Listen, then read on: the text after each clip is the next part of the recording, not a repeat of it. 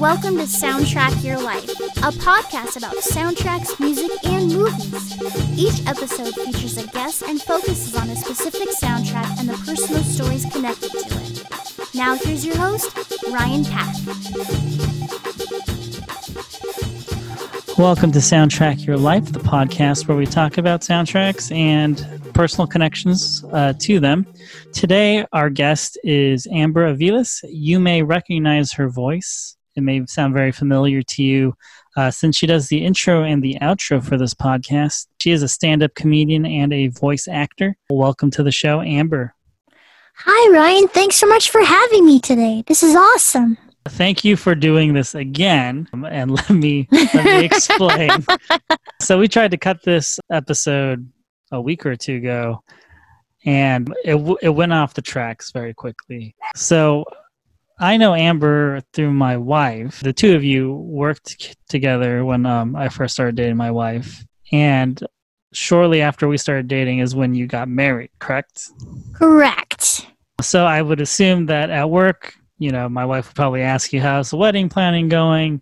Have you guys picked a cake yet? Have you guys, figured out where you're going to have the ceremony? I'm sure like that was probably just a normal part of the chit chat at work. And I guess at one point you guys were talking about the first dance song, and my wife left those conversations thinking that it was You've Got a Friend in Me by Randy Newman from Toy Story. And I thought, oh, that'd be great. We can talk about how this song from a movie soundtrack to this important part of your life. It's perfect for a podcast called Soundtrack Your Life. But then you revealed that was not the case. It should have been my wedding song now that I think about it. And what was the song that you danced to instead?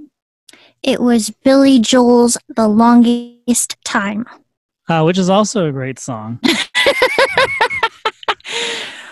But not from the Toy You've Got a Friend in Me. Yeah, and not from the Toy Story soundtrack.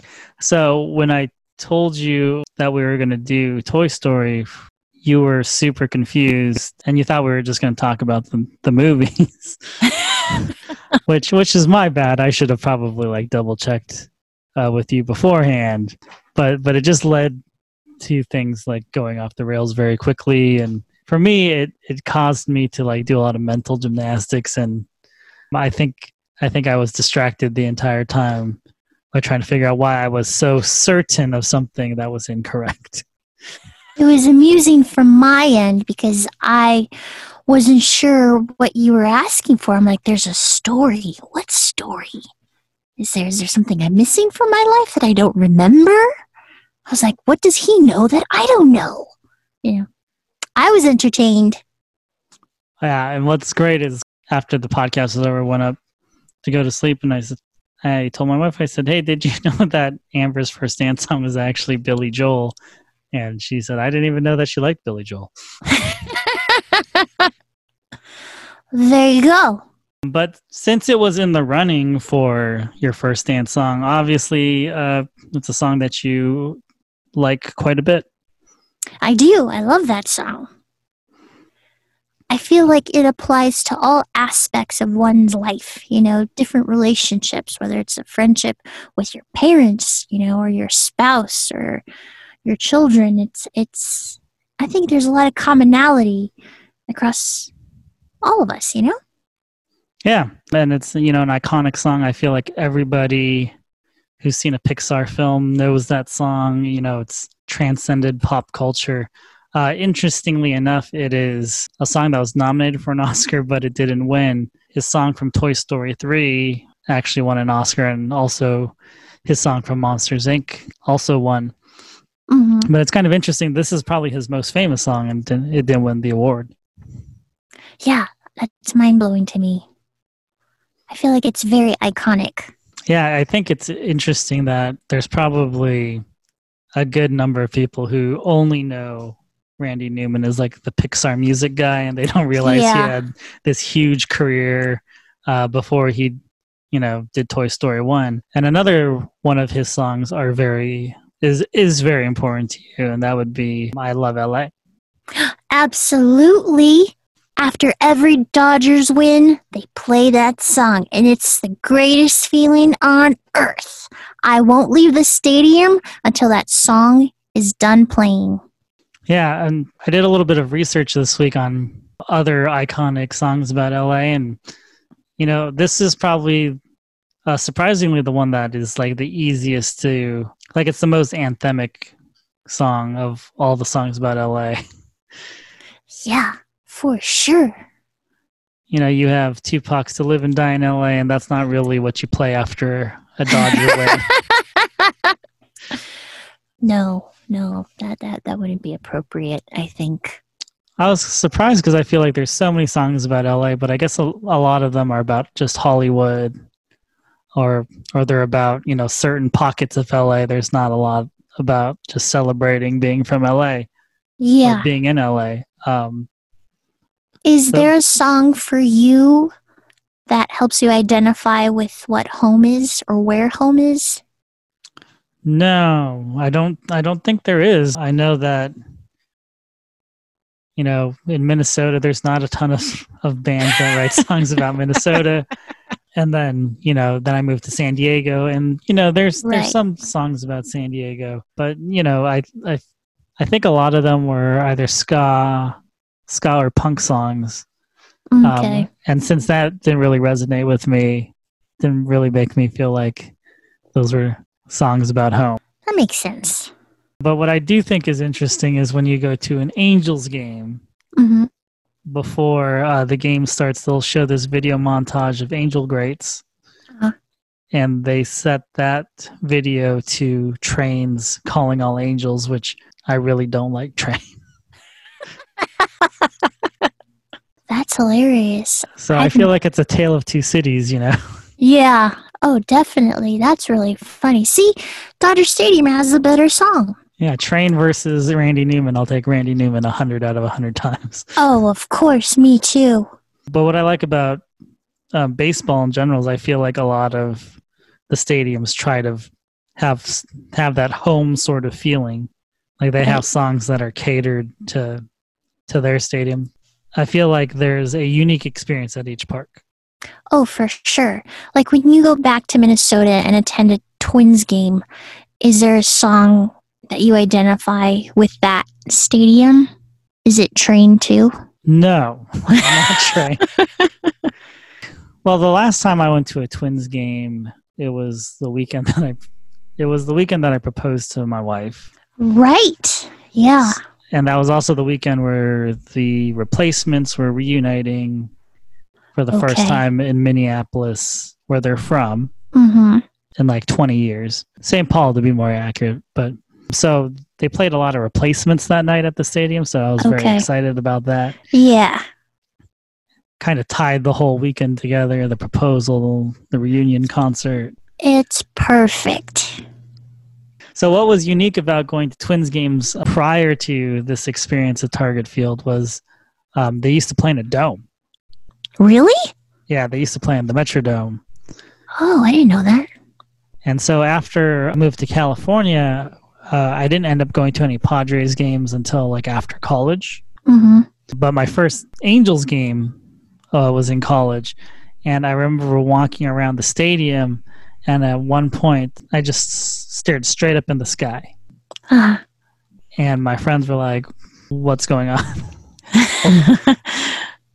And I was very confused because I could actually see the sky. Because when you grow up watching baseball in a dome, it's just like white. Doesn't matter if it's daytime or nighttime, it's just the white dome above you. Yeah. And so I was confused that I could actually see the sky. Wow. Like I was a grown adult and being like confused, like I can see the sky in a baseball game. And that's all we know out here in California.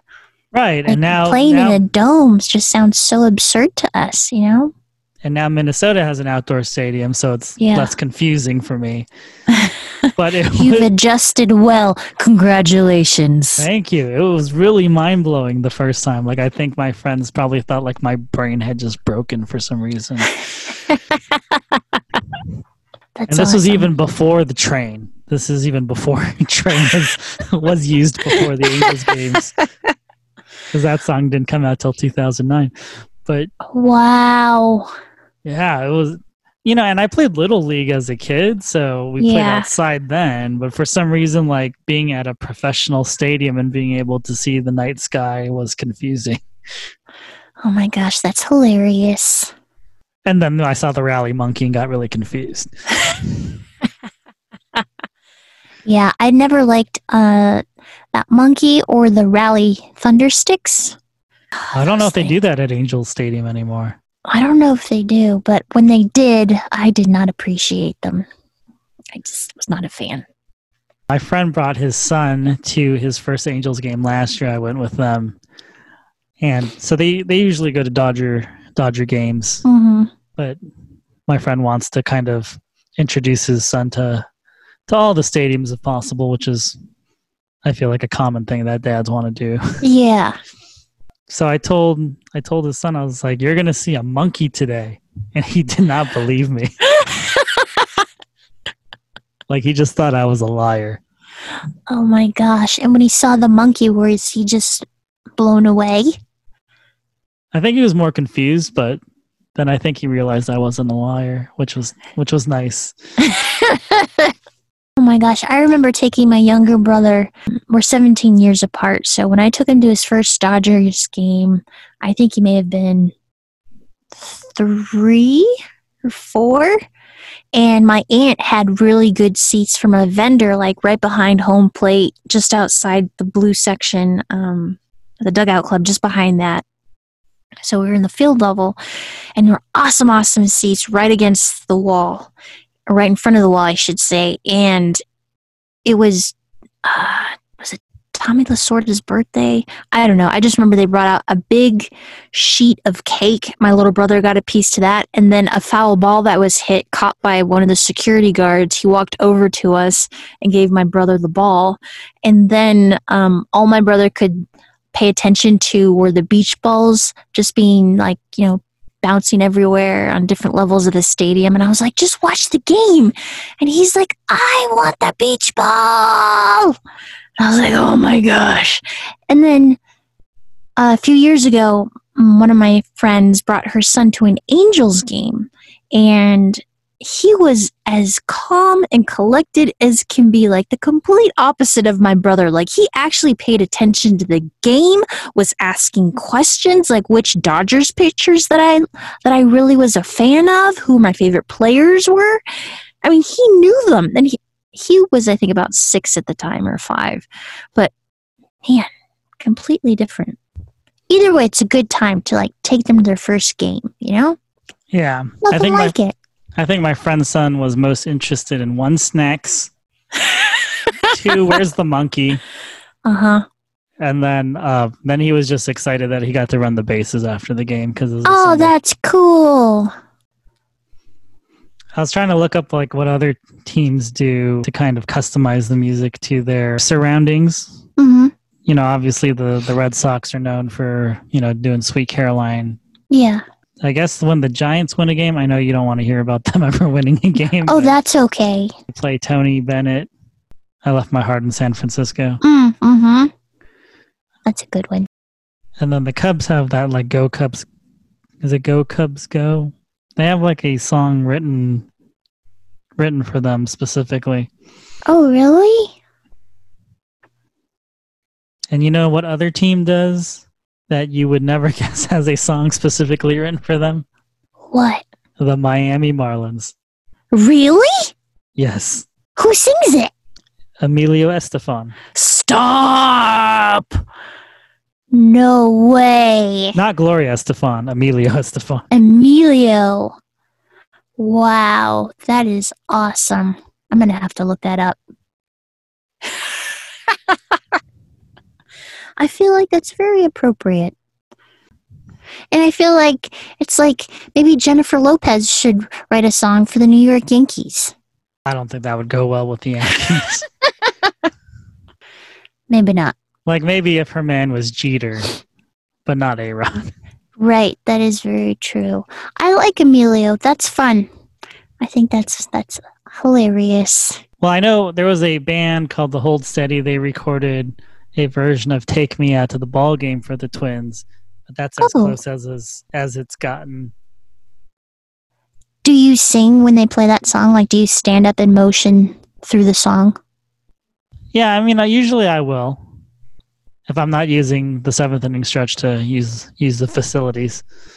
Gotcha. Okay. I do all the time, and my voice will crack, and I don't care. I am belting it out. So fun. It's a good song. Yeah, for sure. I believe after "Take Me Out to the Ball Game" at Angel Stadium, they'll then play "Build Me a Buttercup." What? Yeah. Yeah, Build Me a Buttercup. No way. You know that song. Yeah. How is that a baseball song? But like nobody knows why.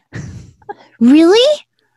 Yeah, because I was reading this ESPN article on stadium songs, and this is from 2012.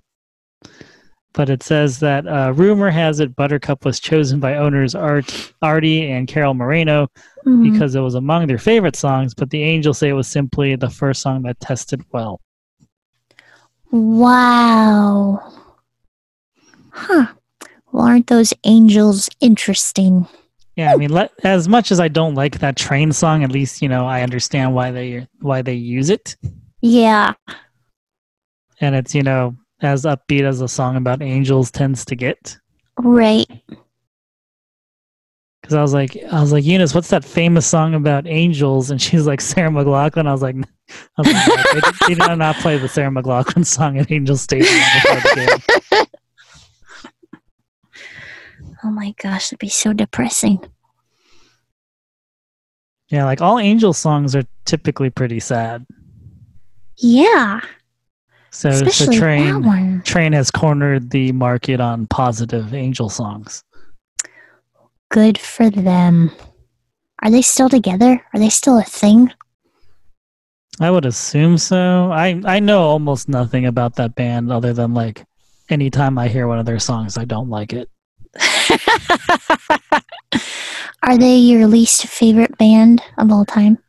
They might be. Yeah. They might be up there. It's really trendy to hate on like Nickelback or Smash Mouth. But I think Train may take the cake for me. Wow. Yeah. Sounds like it. It's completely understandable. I mean, they're not that great. Yeah, they're the vanilla ice cream of bands, I feel like. I agree. So should we go back to talking about Randy Newman? Oh, yeah. So I didn't want to shoehorn this in to our earlier conversation about him. I was really determined to make this work. But then I realized it was just really silly. But at Farm Aid in 1985, Randy Newman and Billy Joel performed together, like dueling piano style. Oh, they did? They did. Obviously, this is 1985 and not 1995, so Randy Newman did not play "You've Got a Friend in Me." Okay, but it's acceptable. I was gonna make the joke that once again they were dueling pianos, but for your first dance song. But I realized that was a very big reach on my part. I think that's a good punchline, though. It's a good setup and punchline. But, back in 1985, Randy Newman was playing Farm Aid. He's had a great career outside of the film and TV work that he's done. He is, I think, just a Tony away from having an EGOT. Yeah. Because he's got an Emmy for the theme from Monk. Good show. Obviously, he has Grammys and Oscars from his work his Pixar songs. All he needs is a Tony. I think he can do it. Yeah, if anyone can do it, Randy Newman can. Most definitely. And maybe he's working on it now. It's possible. He does have a writing credit in The Three Amigos, so he could write his own musical, I'm sure. I love that. I think that's like the greatest fun fact ever. I think that was my favorite movie growing up. Really? Yeah. I think The Three Amigos might have been my favorite movie until like high school. Then what movie was next? Dumb and Dumber. Did you like the sequel? I did not see the sequel, though. I think the reviews kind of scared me away. Okay. I saw Jeff Daniels do an interview, and he was talking about Dumb and Dumber as part of it, and his agent was like warning him, like, are you sure you want to do this movie opposite Jim Carrey? Like, Jim Carrey is on fire right now, right? He had just done The Mask and Ace Ventura. Mm-hmm. He's like, do you think you can like really match his energy on screen? Yeah. Because I think at this point, Jeff Daniels had done mostly drama. Okay. He wasn't known for doing comedy. And he said that he was like flipping through the script and being like, oh yeah, like I've got this scene is hilarious. You know, there's this toilet thing. This is gonna kill. Like he was just like showing his agent like, oh yeah, you know. Yeah. I'm gonna stick my tongue on the metal bar. Yeah. And that's gonna get a ton of laughs. And then I'm gonna take that big huge dump in the toilet and have all that gas from the laxatives. Mm-hmm. Like he was like systematically like showing his agent like, no, like I've got a bunch of great scenes in here. Don't worry about me. Oh my gosh, that's hilarious. And you know, obviously he did well. Though I don't think he did too many more comedies after that. No, I don't think so. I wonder how he felt after the second one. Yeah, that's a good question. I don't think I think the interview I saw with him was before that. Yeah. They were talking a lot about The Newsroom. Ah, okay. Are you a big fan of Jim Carrey? I would say I'm a fan. Like I wouldn't go watch a movie of his, you know, without researching whether it's getting positive reviews. Gotcha. Are you a big Jim Carrey fan? I appreciate him. I think he's funny. Like I thought he was great in Eternal Sunshine.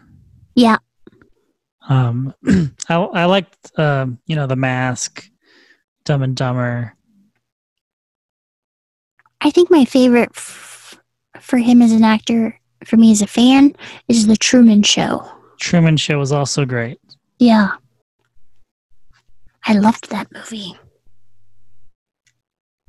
Yeah, I think that movie did a really good job of utilizing his strengths while, you know, giving him something a little bit different to do. Mm-hmm. Did you know that he was a painter too? I found out about that recently. Mm-hmm. But I didn't. But yeah, he's very talented at that. Yeah, I saw some of his paintings when I was in Las Vegas 2 years ago, I want to say. Yeah, and I was like, oh, that's so cool. She's doing a little bit of everything. Like Nancy Cartwright, the voice actress for Bart Simpson, she's a painter too. Oh, I didn't know that. Yeah. But I don't want to segue into painting because that's not really a soundtrack. But, you know, just a little fun fact. I had no idea that Nancy Cartwright did that. Yeah, she's pretty cool. She's cool. You've met her, right? I have. She is super, super nice. Who are who are some of your favorite voice artists that you've met? Well, obviously Nancy Cartwright. Um, Lori Allen. She plays Pearl on SpongeBob SquarePants. She's amazing. Sue Blue. She was on the Transformers back in the day. She's done obviously tons of stuff since then. I think she's retired now. I mean, there's a whole bunch. Like, it's really nice that in the voiceover community, that I'd say all the people that I have met have been amazing individuals. They're just nice humans that are like willing to help. Like, I remember I got a voiceover gig a long time ago based on a reference of a girl that I had met who had a similar voice print as me, but she referred me to the company and they hired me for that gig that she was initially auditioning for. Like, they hand off work to others thinking if they can do a better job. You know what I mean? Like, I was like, that's in on-screen acting, you never see that. You know? Yeah, I was gonna say that does not sound like Hollywood at all. So, like, it's just a really awesome community to be a part of, you know? So, I mean, but like, so everyone that I've met, like, even like the big players like Rob Paulson, for example, who's been 2 Ninja Turtles. He's Pinky from Pinky and the Brain. You know, he's Yakko Warner from Animaniacs, which comes back this fall. Like, it's players like that. Like, even he was so down to earth, you know? Like, it's just amazing company. I mean, I aspire to be in their league one day, and I'm working on it. But it's just so cool, you know. And regular people, like, if you're not a fan of these voice actors, you're not going to know what they look like, obviously, unless you're going to Comic-Con and you're in line to get their autograph or picture or something like that. But it has an anonymity to it, which is nice. And yeah, I don't know. I just think it's a really great community to be a part of. And like, so Rob Paulson has a podcast. I think it's called Talking Tunes. And I think last year I went to go to this podcast taping because he brought up the original cast from the first Ninja Turtles series. And they read the very first episode, the pilot episode. And it was so cool. Unfortunately, James Avery wasn't there. May he rest in peace. So they had Bill Farmer play the Shredder in Goofy's voice. Oh, wow. It was so cool. My mind was like, what is happening? Like, I felt like a kid in a candy store. I was like, oh my gosh. It was amazing. And then after the show, I went up to them and I was like, what advice do you have for a voice actor like myself who's just, you know, kind of like a rookie sort of? And they're just like, just keep going and just do it. I don't remember what they said. I wrote it down somewhere. But something along those lines that's encouraging. And yeah. And then one time I ran into Jim Cummings, who plays Winnie the Pooh. And I ran into him, and he was as nice as can be too. Took a picture with me. And I was like, "You're Winnie the Pooh." Like, he's also Darkwing Duck. Yep. Yeah. So it's just cool to meet people like that. Like, have you met any of your favorite, whether it was an athlete or musician or actor or anyone in the business? Yeah, I've met some of my like favorite people from like my favorite bands. Yeah. They were all nice. Like, don't have too many stories to be like, oh yeah, this is what happened. I don't remember things they told me. I think I was mostly just, I think I was just mostly nervous. And didn't want to like overstay. Yeah. My welcome. Actually, the new Phoebe Bridgers album is called Punisher because I guess it's like a slang for what artists will call the fans who just like will not leave them alone at the merch table. Really? Yeah. Like, they're not referring to the Punisher as the comic book right hero, but that's like, industry code for like the fan that just like will not shut up.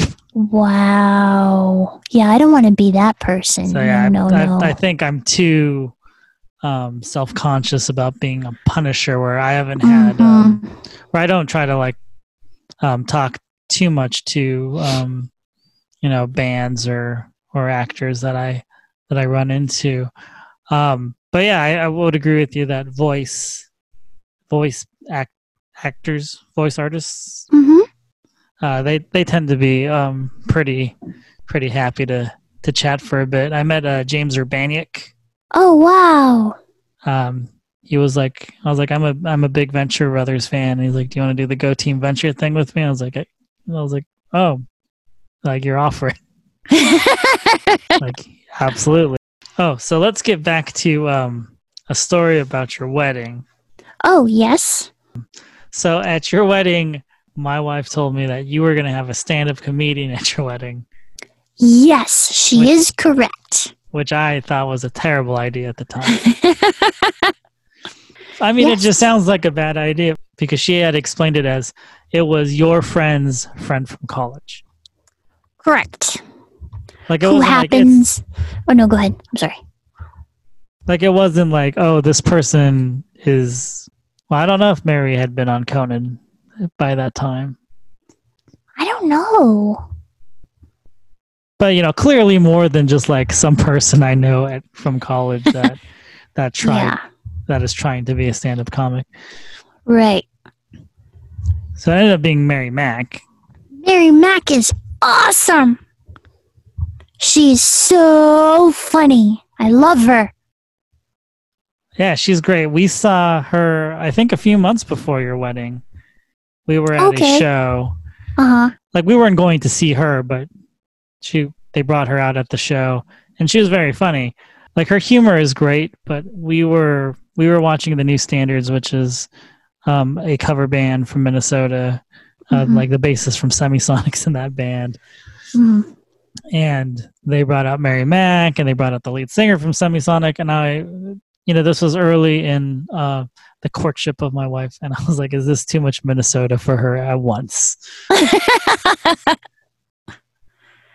Because Mary Mack's talking about like ticks and Lyme disease and meat raffles.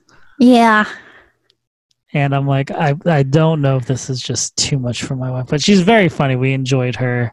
And unfortunately, we couldn't make it to your wedding, so we didn't get to see her do comedy at your wedding. But that would have been funny because my wife would have been like, oh my gosh, it's that girl from that show with talking about the meat raffle. Yeah, she's just so refreshing, She's a clean comic that her storytelling is phenomenal in the way she just presents it to you in a conversational way that you can relate to her on all aspects of her material, even if you're not from Minnesota or Wisconsin, never had a tick bite or Lyme disease or something. Like you could just, I just love her. She's so fun. Yeah, if I had known it was her, I would have been like, oh, like that would be fun for a wedding. Thanks. But and I'm glad it went well for you. Yeah. But when you hear like it's my friend's friend from college, you're thinking of like oh an man, open micer. Yeah, like or like a roast. Yes, I totally. Or like a bunch of jokes like, yeah, hey bro, it's her day, but it's your night. Right. So Mary Mack is one of the nicest comedians, actors that I've ever met. And I remember talking to her about going to the state fair. Because Eunice, my wife, she had never been, and I hadn't been since I was a kid. I was like, oh, we're thinking about going to the state fair next year. And Mary Mack was like, oh, you should go. You should totally go. And then she explained the state fair to Eunice as it's like New York City, but it only had all the best things. Yeah. And then she said, maybe I'll see you guys there. I go like 10 times a year. That's cool. And it's not often where like you meet like a comedian or an actor and they're like, maybe I'll see you around. Yeah. And you might. Have you been back since? We have not. Oh. Last year because of the baby, and then this year because of the pandemic. Which is very sad. Maybe next year. I think we'll probably try to go when Zoe's a little bit older, so she doesn't need like a nap in the middle of the day. And no, that's true. Is it in September?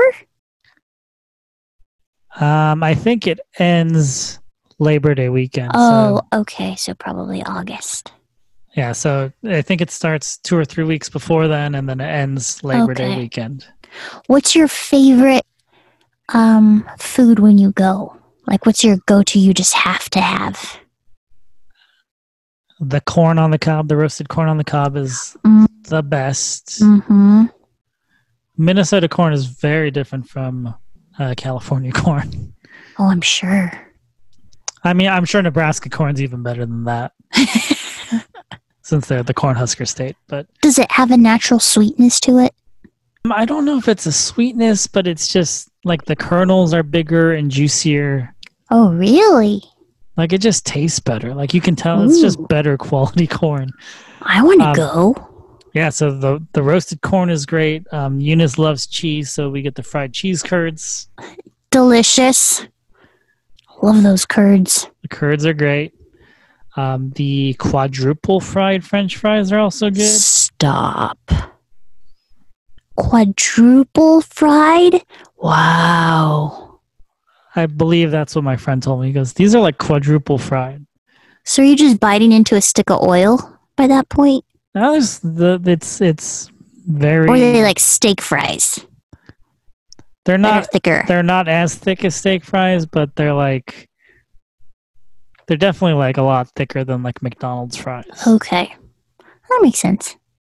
So those are very good. Yeah, I was skeptical of the French fries because I just figured like it's French fries. Yeah. But my buddy got a bucket of them. They're very good. People obviously are all about the bucket of cookies you can get. Chocolate chip cookies. Ooh, that sounds tasty. From Sweet Martha's. Does she ship? I don't know. She might now because they probably have a ton of cookie dough and no state fair. Sweet Martha's. But they also have a bunch of artisanal sort of food. A bunch of food vendors. We had like a goat cheese and roasted peach something or other. Ooh. So it's it's pretty. It can get pretty upscale if you want it to be. And moving from Minnesota to San Diego, I just assumed everything in California was going to be better, but that state fair, I don't think anything out here matches that.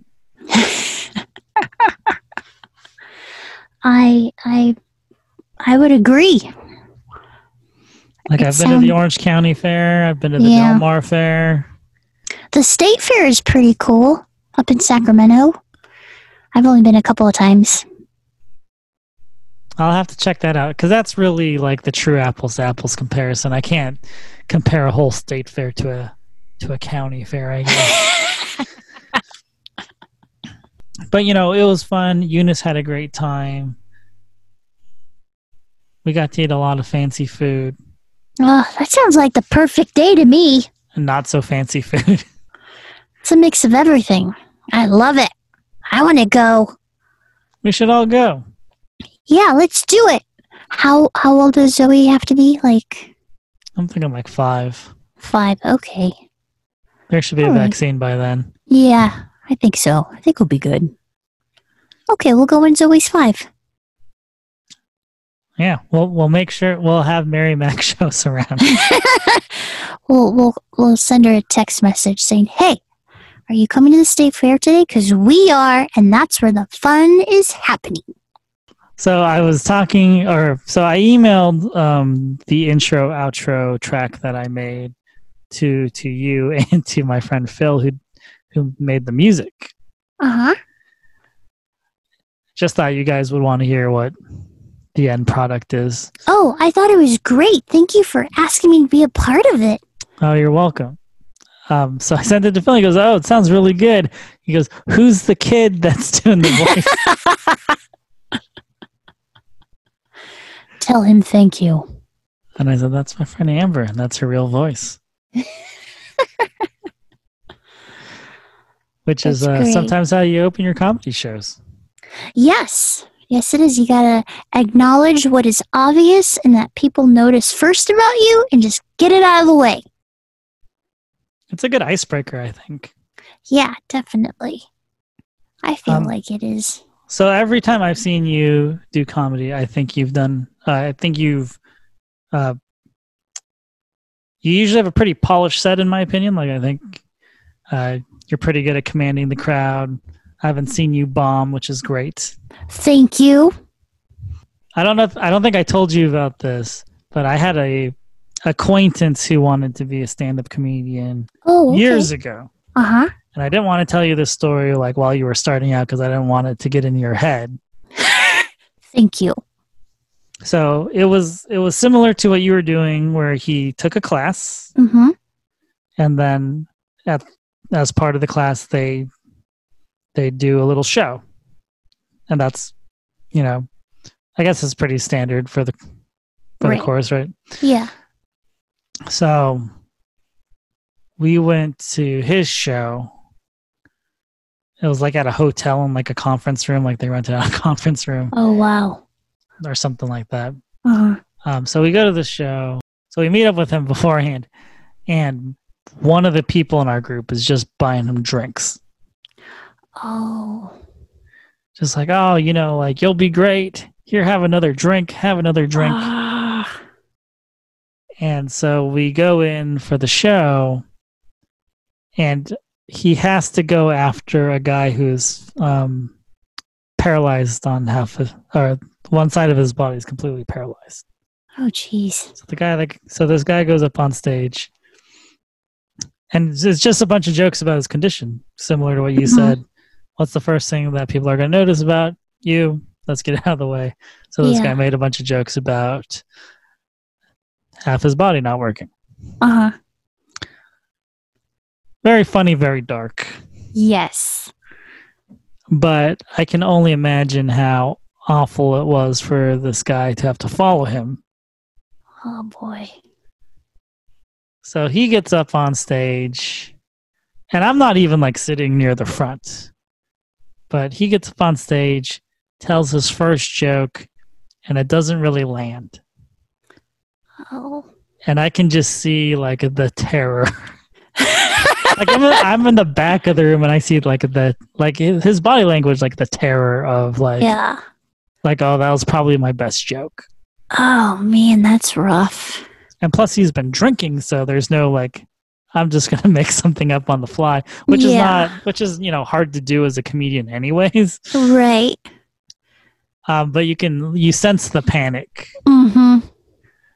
And a couple of comics earlier, like some comics were polished enough to do a little bit of crowd work.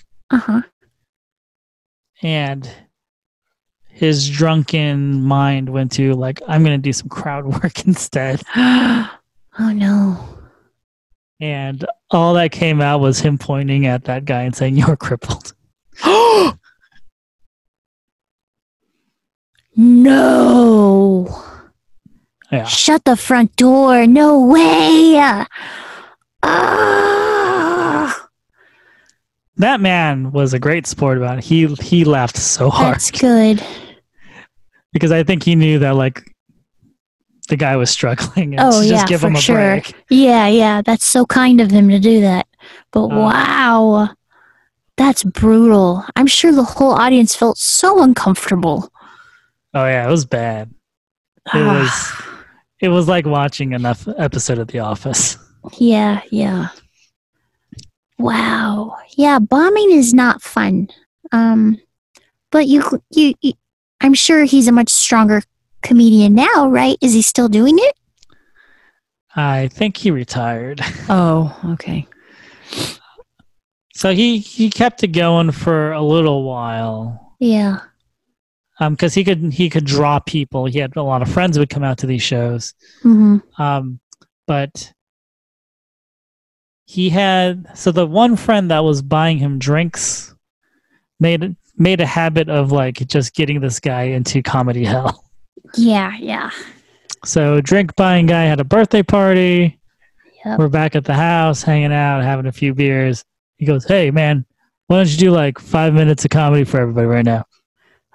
No. So like this friend who thinks he's being like super helpful is like the devil on the shoulder, just like, I'm gonna make you fail over and over and over again. First, I'm just gonna buy you too many drinks, and then I'm going to ask you to do an impromptu set at my birthday party. Like, it was bad. Wow. So not a happy ending to that story. Well, I'm glad you didn't share that with me early on. Thank you. Oh, I wanted to, but I knew that was probably not a good idea. Bombing is awful. Like, the times that I know I have definitely bombed have always been at comedy contests. Like, I am awful at them. Like, I don't know what it is.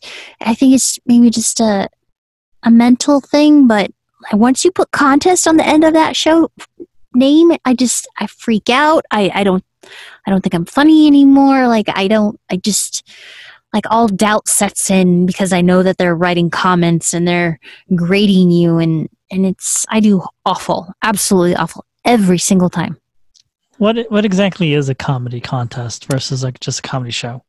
Well, you submit to the contest, and then you get invited to participate, and then they'll, depending on how many people are in it, for example, they'll have a competition at a local comedy club, say in LA somewhere, and out of that pool that made it, or that are invited, say like there's 20 comics, and they'll have 2 shows on back-to-back nights of 10 comics each, and there'll be a panel of judges judging you on your material, your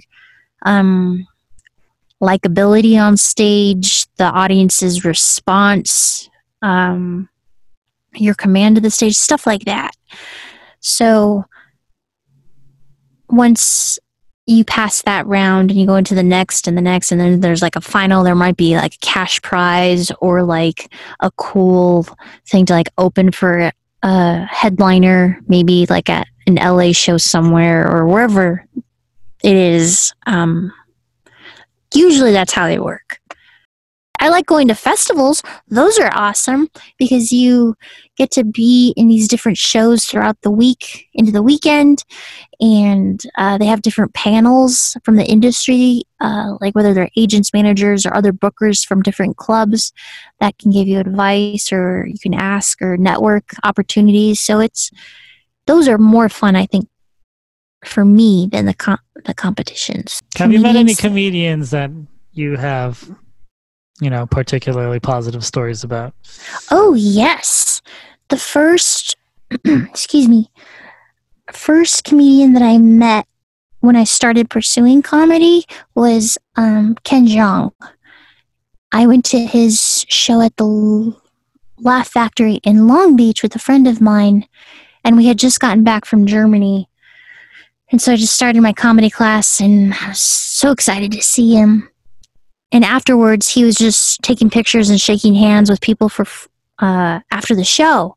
And so we were towards the end of the line, and I went up to him and we took a picture. And my friend, who's Korean, she's a pharmacist, and she said something in Korean, and then I said the common greeting in Korean, and he's like, "Whoa!" And then I said, "Do you have any advice for someone like me starting in stand-up? I'm a total newbie." And he was like, "Get rid of that voice, kid." He's like, I'm just kidding. No, but really, if you do succeed, remember Dr. Ken told you that you would, or something like that. Like, he was super cool. Super, super cool. And I've just had positive experiences with like Joe Coy and Brad Williams, Eliza, Cristela Alonso, a whole bunch of people I've been very lucky to see and actually had an opportunity to shake hands with, before the pandemic. So would you say that the comedy community is kind of like the voiceover community where most people are like really helpful? I mean, they may not, try to book you in shows that they're not able to make or anything like that, but Right. do you feel like it's that tight-knit community where, Yeah. people are at least willing to offer you advice? Yes. Very supportive. At least from my experience. Definitely. Mm-hmm. Very cool, because obviously Joe Coy and Elijah Schlesinger, they all have a billion Netflix specials, and They do. Cristela Alonso had her own sitcom, right? Yeah, on ABC, and she came out with a book last year, which was really, really good. It's really cool that that they're willing to, lend an ear for a few minutes. Oh yeah, and I'd have to say, Eliza has definitely been the nicest person you could ever imagine, and so supportive. I don't know if I told you this story, maybe not, but last year in August, I think, I saw her at the Irvine Improv. And I went to a Friday night show, the later one, because usually the comics are a little bit looser and just go all out typically because they're tired, they may have been drinking, who knows. And you always get an interesting show if it's the last one of the evening, at least from my experience. Like with theater, you always go to the last one and the cast goes all out kind of thing.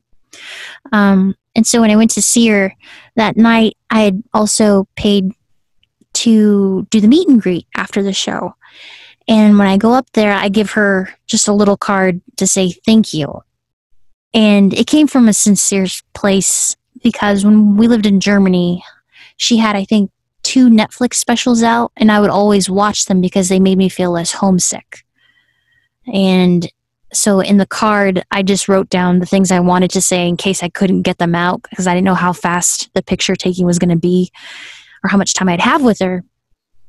And in that card, I said, I just started stand-up, and my dream is to open for you just 5 minutes at some point in my career, and everything else I do is just gravy.